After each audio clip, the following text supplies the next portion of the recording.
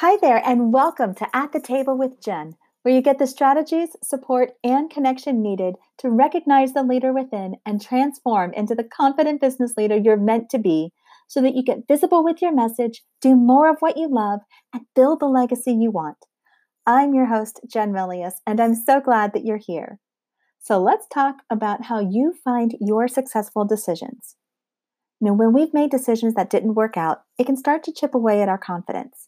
And when that happens, you can start to doubt yourself, doubt your abilities and your instincts, and spend way more time second guessing new decisions versus making them confidently and moving forward with clear action. So let's do a little exercise here that won't take very long. And if you need to press pause during the episode, go right ahead. The first thing I want you to do is write down the number of times you've made decisions that were resulting in a successful outcome. The next thing I want you to write down is how did you feel before you made that decision? And do that for each one. And then again for each one, write down how you felt after you made that decision. So did you feel a deep knowing on the inside that that decision was right for you? Did you feel excited because you knew it was right and you were so full of joy that you were proud of yourself? Or did you feel a sense of peace when making that decision or after, even when the decision you made caused you to step out of your comfort zone or when you were saying no? Sometimes it's easier to see the successful decisions when you feel excited or good about them. But those decisions where you said no and stood up for yourself or stepped out of your comfort zone are just as important to recognize and trust. And many times we can doubt those because the idea of saying no may not lend itself to feel successful, but it is. It can actually be powerful. So as you look at your list, can you see a consistent theme? Something you did or felt in each situation that can help you identify even more decisions that were successful? When you're honoring your time, your energy, and your value, then you are honoring you.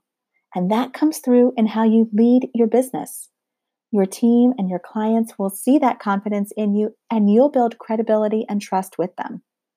And that confidence will not only help them to build a stronger foundation with you, but also those who that they engage with, their teams, their clients, and their families. It's a ripple effect, and it started with you. Showing up as the confident business leader that you're meant to be is a transformation that starts on the inside. And the first step is shifting your mindset. And I have a freebie to support you with that.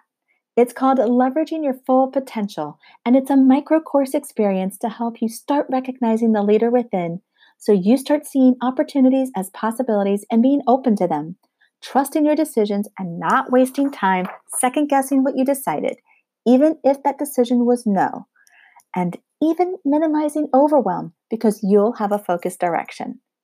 So if that resonates with you, go to jennifermilius.com/confidence and get started. Thanks so much for being here.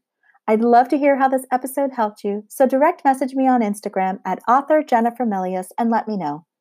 Remember that your vision, your idea, your course, your book, your service is important to be shared, and you have to share it. You've got this. So take care, and I'll see you next time.